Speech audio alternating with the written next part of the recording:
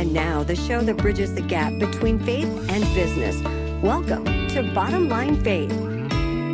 On today's show, Jeremy Kubicek, CEO and co-founder of Giant TV.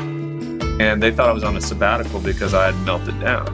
The reality was I was dying myself, but I was coming alive to who I really am. And I was learning that I am a son of the Most High God through Jesus, through Romans 8, this whole idea. That's what was happening.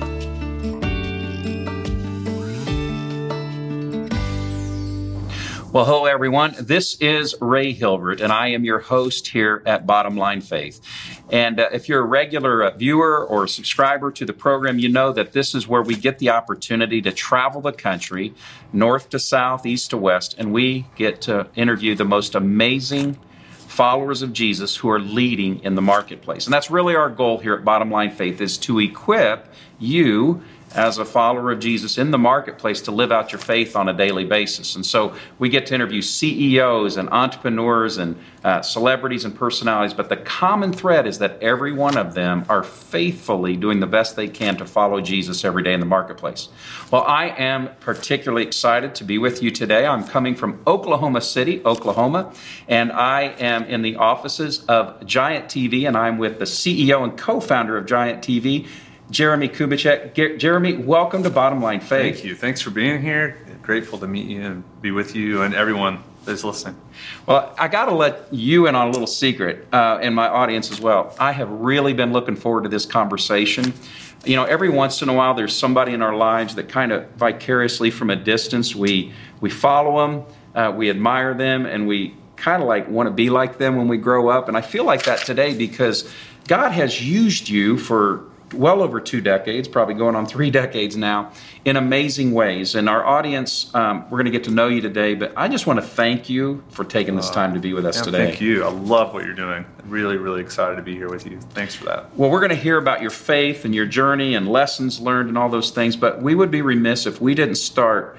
Would you just first help us understand Giant TV, what your organization is doing, and what's got you most excited these days? Well, our company is called Giant. It basically stands for David, not Goliath, David, not Saul. So we have a little I in our brand. So big G, little I. So it's humility is the whole concept and idea. And so what we do is we basically create content that people use to help liberate people in the secular world. And so we have large companies around the globe that use this. To certain governments use it, and so this content is used by coaches. It's used by our own consultants. It's used by individuals that want to spread liberation, and they want to use leadership as a platform to heal, take things out, and build things up inside people. Fantastic.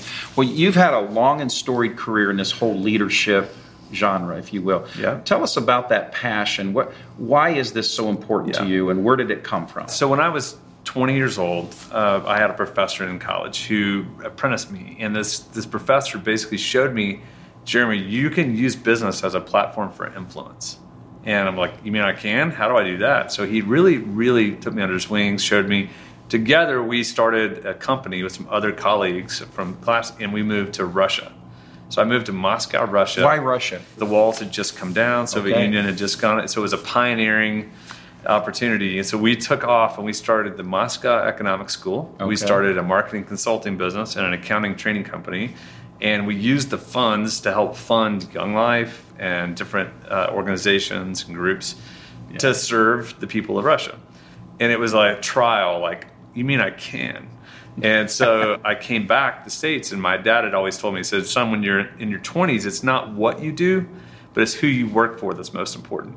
So I ended up working for the guy named Kent Humphreys. And Kent Humphreys was my CEO, and I watched him liberate and use his business as a platform to liberate people. Then he sold the company, and then I watched the private equity world come in and dominate the very people that he was liberating. And I then was a part of that group. And I became on the acquisition trail. I was the George Clooney up in the air guy. I was helping buy businesses and merge them together and do all those things. And we killed a lot of cultures. And I was on that side.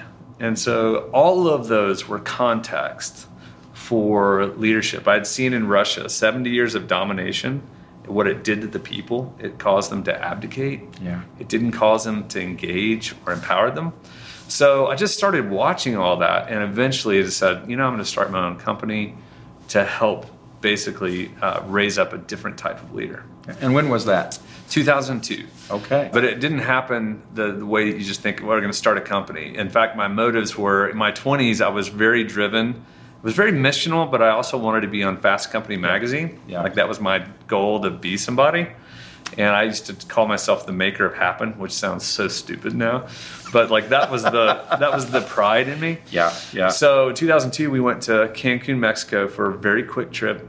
And on that trip, we ran into a hurricane. Hurricane Isidore came and met us there. And so on our way back, we saw the movie signs, and the eye of the hurricane was coming. And I get in the front of this taxi. My wife's behind us, some friends next to her. And I'm driving, and because of the movie, Mel Gibson gives up his faith in God because of his wife died. And if you haven't seen the movie, you've had 20 years to see it. We didn't run too much. Yeah. But in it, I started having a conversation with God in the front seat. I said, God, if anything happens to Kelly, my wife, I'm your man. I'm not going to be like Mel Gibson. If anything happens to my kids, the same way. Anything happens to me, I'll trust you. And 2 seconds later, a drunk driver ran a red light and smashed into the car, pushed me into the driver's seat. You had just uttered that prayer? Just had that prayer internally, inside. And then this happens. And my sternum pops out, 9 ribs snap, severed intestines, paralyzed the waist down. And that was the conversation. It was like, okay, on one hand, I'm screaming, as you would. It's horrible, pain. And then internally, I'm like, okay, well, I trust you. We just had this conversation, didn't we? Yeah. And I'm looking around going, there's no blood, but I can see my sternum. I'm paralyzed. My back's broken. And so I go through that in this taxi in Mexico. And 20 minutes in, I realized I'm not going to make it. And then I asked the questions. God, was I your man? Was I a good husband? Was I a good dad? That's all I could think about. And I had started some .coms. I had done all of these things. Yeah. That was it. That's all I could think of. Was I your man? Was I a good husband? And was I a good dad? And I got to see my life flash before my eyes. Actually, God and I had these unbelievable conversations, and he showed me like a keynote presentation. Mm-hmm. It was like a PowerPoint of like 13, 15, 18, 20 of these moments in time. Showed my wife, showed my kids. And here's what's so crazy about this. I'm at perfect peace, and I'm realizing I'm not going to make it. And I look up at my wife, and she's trying to help me. And my wife doesn't know any of this is going on. And she looks over me, and I look up, shaking my head like I'm not going to make it. I can't breathe. And she says, I know. I want you to know you are God's man. You are a great husband, and you're a great dad. And I was like, are you kidding me? Did you just say that? You had no idea. That was just all that was going on. So I breathed my last breath, and I was gone. And I got to see my life flash before my eyes. I got to see then myself out of body. And that sounds so weird, but all of those stories you hear, I got to experience it. Now, I wasn't in heaven for 90 minutes, or whatever. But I did experience the peace, and I knew I was done. And then our friend comes running into the car, puts her hand on my arm, and says, no, in the name of Jesus, give him breath. And in the name of Jesus, I experienced healing and almost a raising up. And breath immediately came in, filled me. And for all those listening, I grew up a Baptist boy. Yeah, we're out a little bit out of the box there, aren't we? These were not stories I was actually ever used to or experienced. Yeah. And it changed my entire next season of life because I saw the power of God.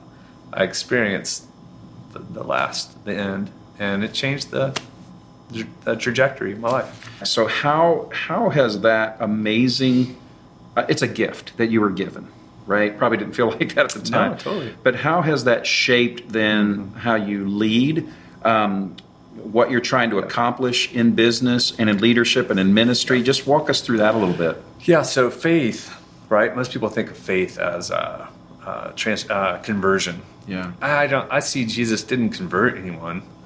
in the scripture. He transformed people. So he wasn't converting them from a religion to a religion. He was basically drawing all men to God. He was connecting them. So that transformation happened to me. I was already a follower of Jesus. Yeah. But faith entered in. And the faith is a belief in my daddy. So what happened to me was a liberation, ultimate liberation, a Romans 8 style, that I realized I was a son, and I'm not just a sinner saved by grace. I'm not just a saint. I'm a son. Like this intimacy kind of happened. So it wasn't based on a religion in an old covenant way. It was based on a new covenant relationship. And so sonship happened, and faith started. It took me about 8-10 years for all of that experience in that car to start to come into like real faith and real belief. Yeah. And so I just have a belief in my daddy. That's really what it comes down to. That who says he can't? He can do way bigger things. Yeah. And I've stopped limiting him, that he only speaks in this way. He can do anything he wants. And I've been trying to get into that flow of him as it relates to business. And so we have different conversations than I used to have before. And so let me ask you this. From that point, you had some great projects that you were involved with. I mean, really some high-profile things. I'd like to talk a little bit about some of those things, what you learned in that chapter of your life and leadership, and then let's transition to what's got you really excited today because you got big things. So what happened after that? So we started a company. We changed the whole mission of the company, and we started serving little companies and bigger companies, and then we started growing as a growth consulting firm. And we were regional, central part of the United States. And then we started having successes. We found, by the way, that you had strategy. Companies are basically boiling down strategy, capital, people. Good business model, the financing, and then the people to make it happen, right? Well, most of the time, smart people get good business models and they get their financing right. People always undermine those things. So either people are an asset or they're a liability. If you turn them into an asset, it takes leaders to be intentional. Most people are accidental. So the concept of intentionally leading people to another level is really foreign. So we started finding that was the solution. So we started turning people on and getting them engaged, and that engagement through trust, it started to lead the business model and make it happen. Yeah. So we had so much success that it led to an opportunity. And so in 2007, we bought John Maxwell's assets. Okay. Enjoy. A lot of people might know of Enjoy. And so I moved to Atlanta to move all that into the Giant world and basically merge it in. We started unpacking it and unwinding it. And then we took this little brand called Catalyst that had a couple of years experience of life. And we built it into a national brand. And then created this brand called LeaderCast. So the Chick-fil-A LeaderCast, I built that and kind of created that from scratch. And then we added partnerships with Henry Cloud, and we did some work with Pat Lencioni and started doing some things with other thought leaders that you guys would all know. And that was amazing and fun, but I also learned a ton about what really, really works and what doesn't work. And so that was a journey for a season of time. And, I had a lot of people who were like, I was always the behind the scenes guy. I was the corner office guy who put all the strategy and capital and people together to make those things happen. Yeah. And in that process, I saw I became probably jaded and cynical to certain things to go, oh, okay. And by the way, all those people I mentioned are amazing people. Yeah. John Maxwell's amazing. Yeah. Henry Cloud is one of my favorites. Pat Lencioni is amazing. Those guys are the real deal. They really, really are. But it was the system that's set up in the publishing world and in the event space, and kind of this knowledge puffs up and kind of all of that I kind of saw behind the scenes. And I got disenfranchised with not seeing transformation the way I wanted to see it. It's seductive, there's the high profileness of it all, people adulation, the bright lights and all those things. And that's what I'm hearing is that it wasn't about these personalities we're talking about. It was the whole entrapment of everything that was going on. That's what I'm hearing anyway. Absolutely. Yeah. But to really think, what does it take to transform someone? Yeah. What is a disciple? Yeah. Really? And I realized I was creating very shallow disciples based on an event or a book. Wow. Butts and seats, sell them a book. And that was like the motto that I had bought into because that's what I'd bought. And so that's not the design of Jesus. And so if you think of how did he change the world, he took 12 nobodies and he didn't go to Jerusalem. He went to the country. And he changed the world from nowhere. And it was mimic me. And, he apprenticed 3 guys. He coached another 9. He trained 72, and then he informed hundreds or thousands. Multiples, yeah. But most of our model currently is focused on getting to those thousands. Yeah. That's not how Jesus changed the world. Yeah. Jesus changed the world with 3 guys, and 9, 12 together. Sure. But those guys are how he changed the world. There was a model there. It's a formula. Yeah. It's right there in Matthew 10, Luke 9, 10, Matthew 6, and nobody talks about it. Yeah. It's crazy. So you had that kind of, I'll call it that chapter, that season that we were just talking about. But it's transitioned now to a new season. And you really have a lot of wonderful things going on. And I'd really love for you to share with our audience what's got you most excited these days and why you really feel like, God's anointing is on this, and what can we learn from you? Well, so based on everything I just said, I fired myself from my businesses in Atlanta, and I moved my family to London. My business partner is Steve Cockram. He's British. He's a great guy. So we decided, let's start all over, the 2 of us, and let's start the Jesus discipleship. So then we had 3, then we had 12, then we had 24, then we had... So now it's grown to kind of a group of people, individuals, who we've been practicing multiplication. So what I'm excited about is teaching intentional multiplication. So we used everything we've done, we saw, Jesus used parables because that was what they used back then because it was an oral tradition.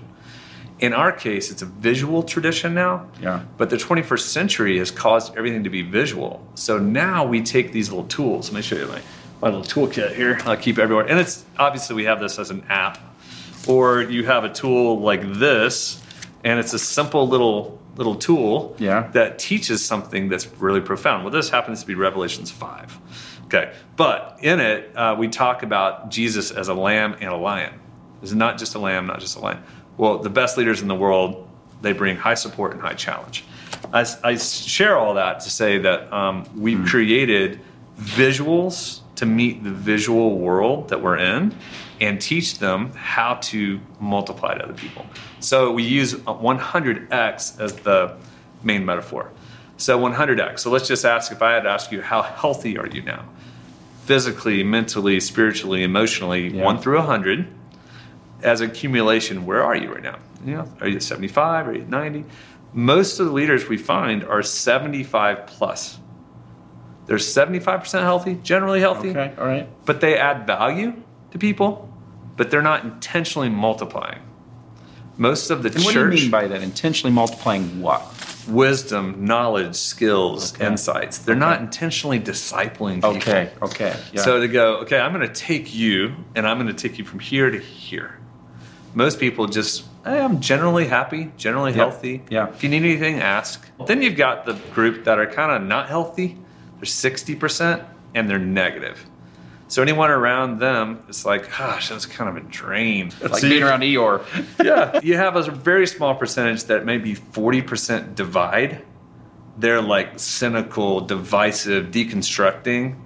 And you have a very small percent that are 100x. I mean, truly, truly healthy and multiplying. So what we've done is we actually create these opportunities for people to look in a mirror that says, what's it like to be on the other side of you? Just by giving these visual tools. And so that alone is an exercise. Where are you at right now? Are you 75 plus? So if we get people to go, I want to be a 100x leader, how? That's what we do. We train people how, and we use the metaphor of the Sherpa and Mount Everest it's a lot better and easier than servant leadership, than teaching that. Some folks listening or watching may not understand that analogy, and I think it's a powerful one, but walk us through why that's such a powerful analogy, the Sherpa. So first, servant leadership. Yeah. I love the premise of Jesus as a servant, but Jesus was a lover and a fighter. Yes. He is a servant and he can challenge. He's a fight. Yeah. So to support and challenge. If he's only support, he's a Jesus flannel graph Jesus in Sunday school. And it's like he's only a lamb. He's a lamb and lion. And that combination is important. So servant leadership oftentimes comes across that way. Yeah. Also, around the world, the word servant doesn't work in the traditional business world. Yeah. Yeah. So we've changed it. We love the concept, but we want to change the metaphor to Sherpa. Sherpa is a people group that they help people climb on Mount Everest in the Himalayas. And they're basically like a Native American here, the Cherokee Indian. Yeah. They're a Sherpa. They're a people group. Yeah. So, and you'll know it because that's her last name. Vanuru Sherpa. It's a friend of mine. His last name is Sherpa. Well, what a Sherpa does is they are born at 14,000 feet. So they're already predisposed to acclimation of their lungs, their heart, their brain can live at that altitude. So that's why they're so important on Mount Everest. They climb Mount Everest 20 times to year one because they're going up and down all the time. So they're fully acclimated. So to get a leader to 100% health and then get them to multiply, that means that you're a Sherpa. You're acclimated in leadership, both all the junk, all the hard stuff, and the good stuff. But you're always learning how to support and challenge people. And you look at the person, you're going up the mountain, and you help them understand, what do you need right now? Do you need more support? Do you need more challenge? What's undermining your influence? And how do I help you get to the next level? That is what a servant leader, that is what a Sherpa is. That's what a 100X leader does. So what we say is, it's not enough for you to climb up Mount Everest yourself with a Sherpa. Great, you get to the top, you didn't die, you get your picture, you made it back and you didn't die. You're in base camp, and we go, Ray, good job, man. We're going to give you a few days rest, but in 3 days, I need you to take those 3 people up the mountain. Wow. That's a different skill set. Yes. To take other people up the mountain is way different. Most of the leadership that we found has been helping an individual climb the mountain. That's not leadership. Yeah. That's you climbing, part leadership. Yeah. We need you acclimated to take those 3 whiny sheep up the mountain. Well, that's Jesus' model of discipleship. He said, the things you've seen me do, you're going to do even more. That's what I'm hearing in that, right? Absolutely. I love that. Thank you for taking the time to walk us through that analogy, because now it makes a lot of sense and it's very clear. Let's talk a little bit about how does that play out in today's world with technology. And I've heard you speak on this and others talk about we live in a connected generation that's disconnected. So with technology and with everything going on in today's world and how fast things are, we have to get results. Come on, Jeremy, we got to get results.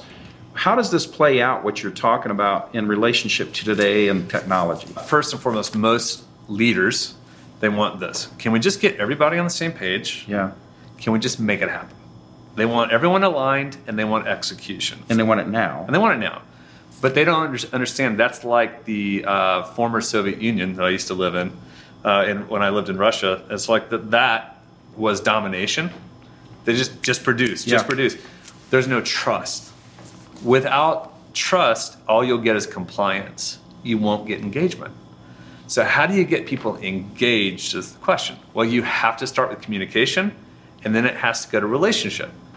And especially in today's world, it's authentic, genuine relationship that's important. So relational trust has to be established. Then you know what will happen if relational trust is there? People will be motivated to be aligned and then get things done. It's a different mindset.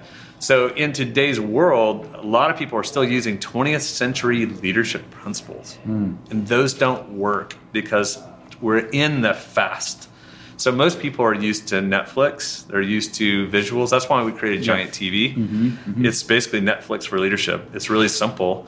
But in doing so, what we're doing is we're giving people visuals to create objective language. So if you want to change your team, you have to have the same language to be able to communicate with. And what happens in most cases is most bosses get mad at their people, and they go, Ray, come on, man. I need you to step it up. Like, I just need you to get the next level. Are we good? Are we clear? Yeah, but I don't know what that means. Yeah, you just know I'm frustrated and upset. Yeah. Instead, if I look and go, hey, look, Ray, you know what, man? Sometimes, you know what I'm noticing? I'm noticing that with your people, they know that you're for them. You're bringing lots of support, but you're not sharing your expectations. And so they're kind of getting entitled.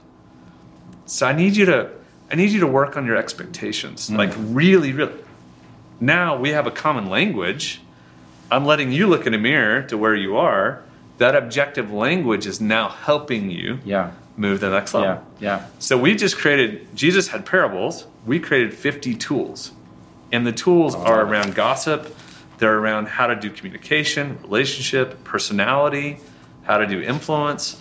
All of those things are designed to work in the 21st century. I love it. And that's the difference that's happening. So let's say that I'm either listening to this online or through my podcast app, or I'm watching it, what have you, and I'm really intrigued by what I'm hearing. Wow, this sounds like something I need to look at for my company, for my organization. How does that play out? Do you come in? Do you have leaders? How will I engage in that process? So what we've done is we figured out, imagine a lever of automation to relationship. Yeah. Okay. We've created fully automated. You can do it with Giant TV. We've actually created pathways already that says if you have a new employee and you want them, if you're having team issues, any of the pain points that happens with teams or cultures, we've created a pathway that says, okay, take this assessment, watch this video, and it's all there for you. And you can do it for $8.99 a month. I mean, it's that inexpensive. I got it. So it's automated. Yes. Or if you go, you know what, I actually want people to come fully in and do work with my team, great, that's relational dynamics. We'll still use some Giant TV, but it's more relational. Or you create a hybrid. Yeah. And so what we've just figured out is, like, we're trying to use leadership as a platform to heal, cast out, raise up. We're doing it and we're bringing it in such a way, but we don't have any competitors. If we have coaches, any group that want to get certified on what we do, bring it. Come on, come get certified. And so it's giantworldwide.com or the 5 Voices or any of those kinds of things. But Giant TV now enables people to use the 21st century, and anyone can sell Giant TV and make income from it. Anyone can get certified, or anyone can bring us in. We've just now, I think that's the thing I've learned over the last 20 years. How do you create a platform where you can bring life and bring light, but do it in a way that works in the secular landscape? Yeah. We're not proselytizing. We're using it for transformation. And that's how people can play. I love it. So what's been maybe the hardest thing that you've been through in your career, and kind of what pulled you through, or how did your faith play a role in that season of your life? Outside of the car accident, in the leadership place, it was a 2012, 2013. I woke up and I looked behind me and I realized people weren't following me. They were following the brands I'd created, and they were excited about the appeal of those things, but I wasn't a leader worth following. And that's crazy to think about. That wasn't that long ago. I've been working on becoming a leader, someone that people want to follow, not have to follow. Yeah. And what I realized is that I was really, really good for everyone else but our own people. And that same thing happens with a lot of leaders with their families. And so I had 2 years prior, I had made a decision with my family that I was going to be a dad worth following. So I became intentional versus accidental, and I made major changes. I just hadn't made them at work yet. By the time I got to 2013, I was having some real issues of insecurity. And so I had some questions that Kent Humphreys, my original founder, had given me. What are you afraid of losing? What are you trying to hide? What are you trying to prove? And those were the 3 questions I built. My first book was called Leadership is Dead. They were in my book, and I had written them in 2011. But it wasn't until 2013 that I actually swallowed them and used them. Yeah. And I woke up and I realized I was trying to prove myself to the world, which meant that I was pushy, that I was salesy, that I was trying to everyone to validate me. I was afraid of trying to hide the fact that I didn't really know what I was doing. I was just trying to scurry and make things happen. And then I was, afraid of losing reputation, afraid of losing certain things. Right. So that insecurity produced some poor leadership. And so I really, really started to die. And that death led to life. And I really, really changed the way that I started thinking about things. And I started looking, and so what I did is I started reading Jesus only, not Paul and not just Jesus. And I read the Gospels. I read them over and over, but from different points of view. I read them from, how does God's view of Jesus? What was Jesus' view of God? Then I read it again. What was Jesus' view of the disciples?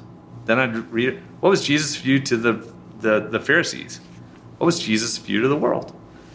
That changed me dramatically to this whole idea, oh my goodness, I'm actually being a part of something that's not biblical.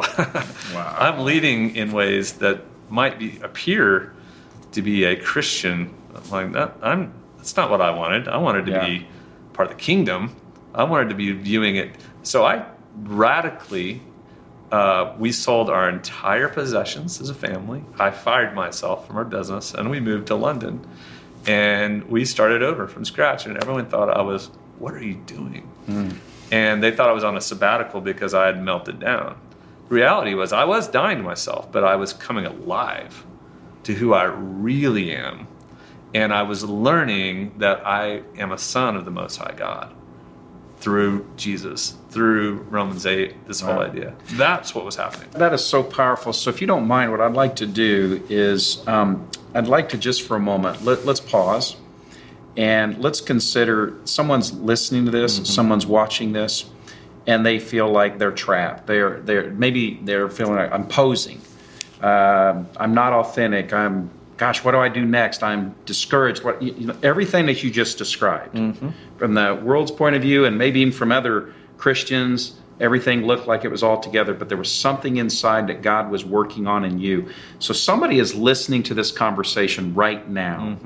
What advice, what encouragement would you have for them to kind of help pull them through that process? So I needed a Sherpa. Yeah. I needed someone to process with me, which was interesting because my business partner became that Sherpa, so Steve Cockram. So finding a Sherpa to help you, because that verse, don't lean on your own understanding. Yeah. I didn't trust myself in that period of time. I didn't trust my thinking. I was irrational. I was under stress. So when you get into moderate stress or extreme stress, you're not going to think correctly. Your kryptonite's going to come up. So having a Sherpa who could support you and challenge you to go, you're in stress behavior again. So that allowed me to really grow. So I needed to lean on someone. So that's one. The second thing is I needed to fill my mind with things. And it's not just for me, and this is for those listening, it wasn't just scripture, because I was full of scripture. I've been reading it over and over and over. Yeah. When you're reading scripture, sometimes I needed some provoking. I needed a different mindset. So the resource that I give to all the CEOs I work with, and this is so helpful, but it's actually Graham Cook. And Graham Cook's talks on the art of brilliant thinking changed the whole view of the way that I think. And it took, I listened to it for about 3 or 4 years, almost every day. It's like 7 back in the day of set CDs. Yeah. But it was 7 series. And the art of brilliant thinking, what it did is it helped me understand, how do I count it all joy when things, what does it really mean? What does it mean when persecution comes? What happens with negative? And so taking captive of thoughts, not like just lust, which most guys think that that's what that means, which that's part of it, but it was more than that. Taking captive of that negative thought, taking captive of that slander, taking captive of that feeling of insecurity. So I started going hard after those things. So it was the Sherpa with that kind of listening on a daily basis that got me past this, like, you know what? I'm going to live at this level. So I've got to die to these things. And some of them were religious things. Yeah. Some of them were stuff that I'd grown up with that I realized that's man-made. That's not God. That was some man-made things that I disbelieved. Sounds to me like Romans when it talks about the renewal of the mind. That's it. You really went through that at a very deep and profound level. And I still am. And still are. Yeah. And so that's the advice and the encouragement is to get into that kind of transformation process. That is fantastic. Kind of the last section I'd like to kind of enter into with you, Jeremy, in this conversation is just maybe some advice and some encouragement. If you had a chance to go back and advise the 21-year, you've got 3 kids, right? Yes. 2 in college, 1 in high school. So this is probably something you get to do regularly. Yeah. But if you got a chance to go back and advise the 21-year-old you, what advice would you give you? What's great about this is that we talk about this with my kids all the time. I have a apprenticeship track I do with my kids when they're 16 to 18. So I got intentional and built an apprenticeship system for them. It's so fun, but I do it based on their personality type. So it's speaking to them directly. And so we talk about this. But the one thing I tell them in that age, at 20s, it's the same thing my dad told me. It's not what you do. It's who you work for. So go get apprenticed. Work under someone. Humble yourself. Submit yourself to a process to learn from people. That's powerful. Now, you can learn from negative situations, and sometimes even better. But when you find someone who you want to work for, not what do you want to do, because you don't know what you want to do in your 20s. No one does, right? That's right. So don't worry about it. I think most influence happens between 55 and 70. Those are the influence years. So in my opinion, so if you think about 55, subtract your age, that's your learning. So I'm 47, so I've still got 8 years until I'm in my sweet spot. So what do I need to learn in these next 8 years to prepare me for that season? So the same thing for 20-year-olds. If they can get to that context, I think it'll make Say that sense. one more time. This is so powerful. It's not what you do. Just say that again. It's not what you do in your 20s. It's who you work for that's most important. That's incredible. I don't think I've heard that before. That advice came from your dad. That's right. Right? And you're passing it down. And that would be what you would tell your 21-year-old. That's it. So you wouldn't change what you already heard. That's right. That's powerful. Yeah. So as you look back over the course of your career, if you could go back and do one thing differently, you said you're 47, you could look back, what would be the one thing that said, if I had a chance to do it over again, I would do X? Yeah. It's so hard because I have 20 things. Yeah, I'm only going to let you do one, though. And the one thing would be, I would probably say this. If there's a dimmer switch on your back, all of our backs, that says intentional or accidental, to move it as far up as intentional as possible to yourself, family, and team. If you could do that. I was accidental with my family. I was accidental with my health and myself a little bit. And I was accidental with my team because of the pressures of the world and the clients and tasks and all those things. So when I became intentional in those 3 categories, game changer. I just wish I had done it way earlier. And what does that mean, intentional? Intentional means to proactively look at what do you want, how do you help them, other people get to the next level. Thinking for them, with them, to help them get to the next level. So you're thinking intentionally about my family. And I was just accidentally being a dad like most people do. So now I'm going, how do I help my kids grow up intentionally?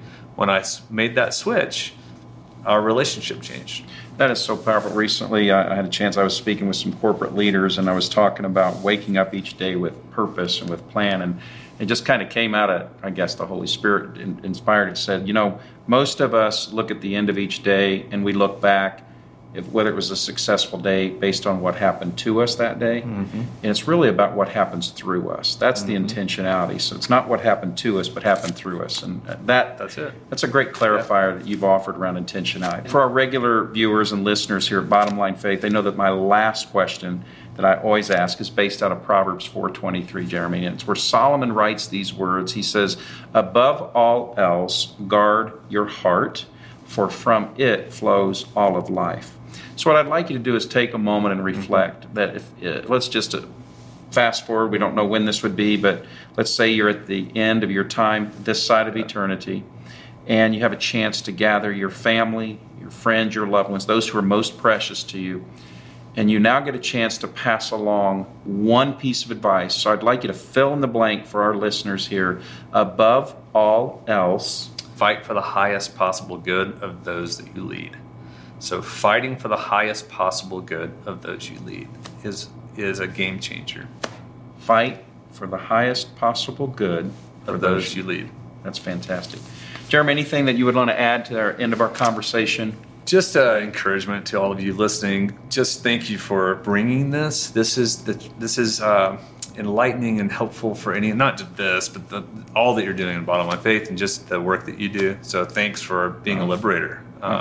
We need more. We need more of the right kind of leaders, and that's what the world needs. Thank you. Well, folks, there you've heard it. We are in Oklahoma City. We've learned from Jeremy Kubicek today, and here at Giant TV, and you've learned great leadership principles, an amazing story, a redemptive story of a moment in time when he thought life was over here, but God has brought that back to redemption. God resurrects things, and He resurrects lives and leaders and families, and just think about what we've learned today. That's really our goal here at Bottom Line Faith, as Jeremy was just sharing, is that we want to encourage you as a follower of Jesus in the marketplace to become who and what God has called you to be. Take that next step of obedience. We hope you've been encouraged. We hope you've been blessed. We hope you've been inspired. We hope you will tell others about this as well. We are so grateful that you've invested some time to learn from Jeremy here and for joining us at Bottom Line Faith. So until next time, I am your host, Ray Hilbert, encouraging you to live out your faith every day in the marketplace. God bless, and we'll see you next time. Bottom Line Faith is brought to you by Truth at Work. If you'd like to hear about new episodes or listen to past episodes, visit us online at bottomlinefaith.org. You can also subscribe to the show through Google Play and iTunes.